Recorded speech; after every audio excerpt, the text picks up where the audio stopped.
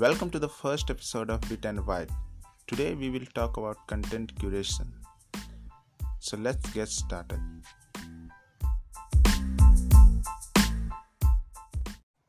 We browse internet, use social media, and during all these things, we discover many different kind of blog articles, pictures, and videos. We share some of articles on our Facebook profile and some of articles on our Twitter handle. If you think a moment, you will find that you don't share same thing across all your social media handles.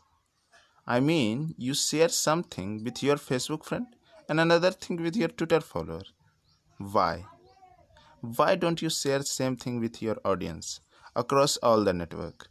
Because you know that which one is appropriate for your friend and which one is appropriate for your followers. You are not aware, but you are somehow doing content curation.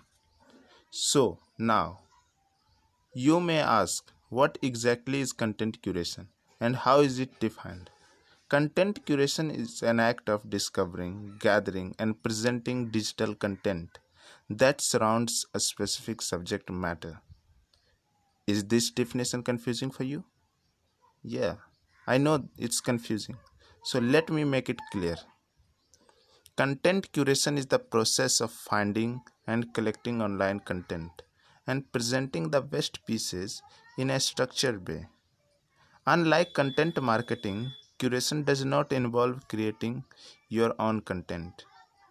Instead, you are researching and sharing information created by other people that your audience will appreciate and respond to. This means the information should helpful to your audience and match their interests so that they engage. Now the things which comes in your mind is why content curation is important. How is it useful?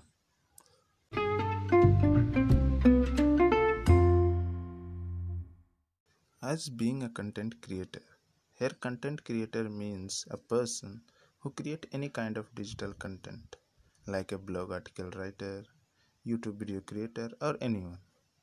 So, as being a content creator, it's not always easy to create new content.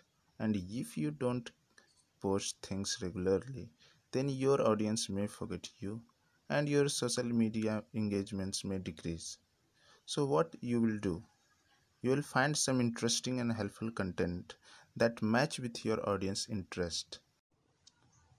Now your audience will stay engaged with you, and it also builds trust on you as they find you not only promote yourself but also shares others' content which matter to them. But here you need to be honest with your audience as they trust you, so only share the information which is authentic, and if you recommend something, that should be reliable.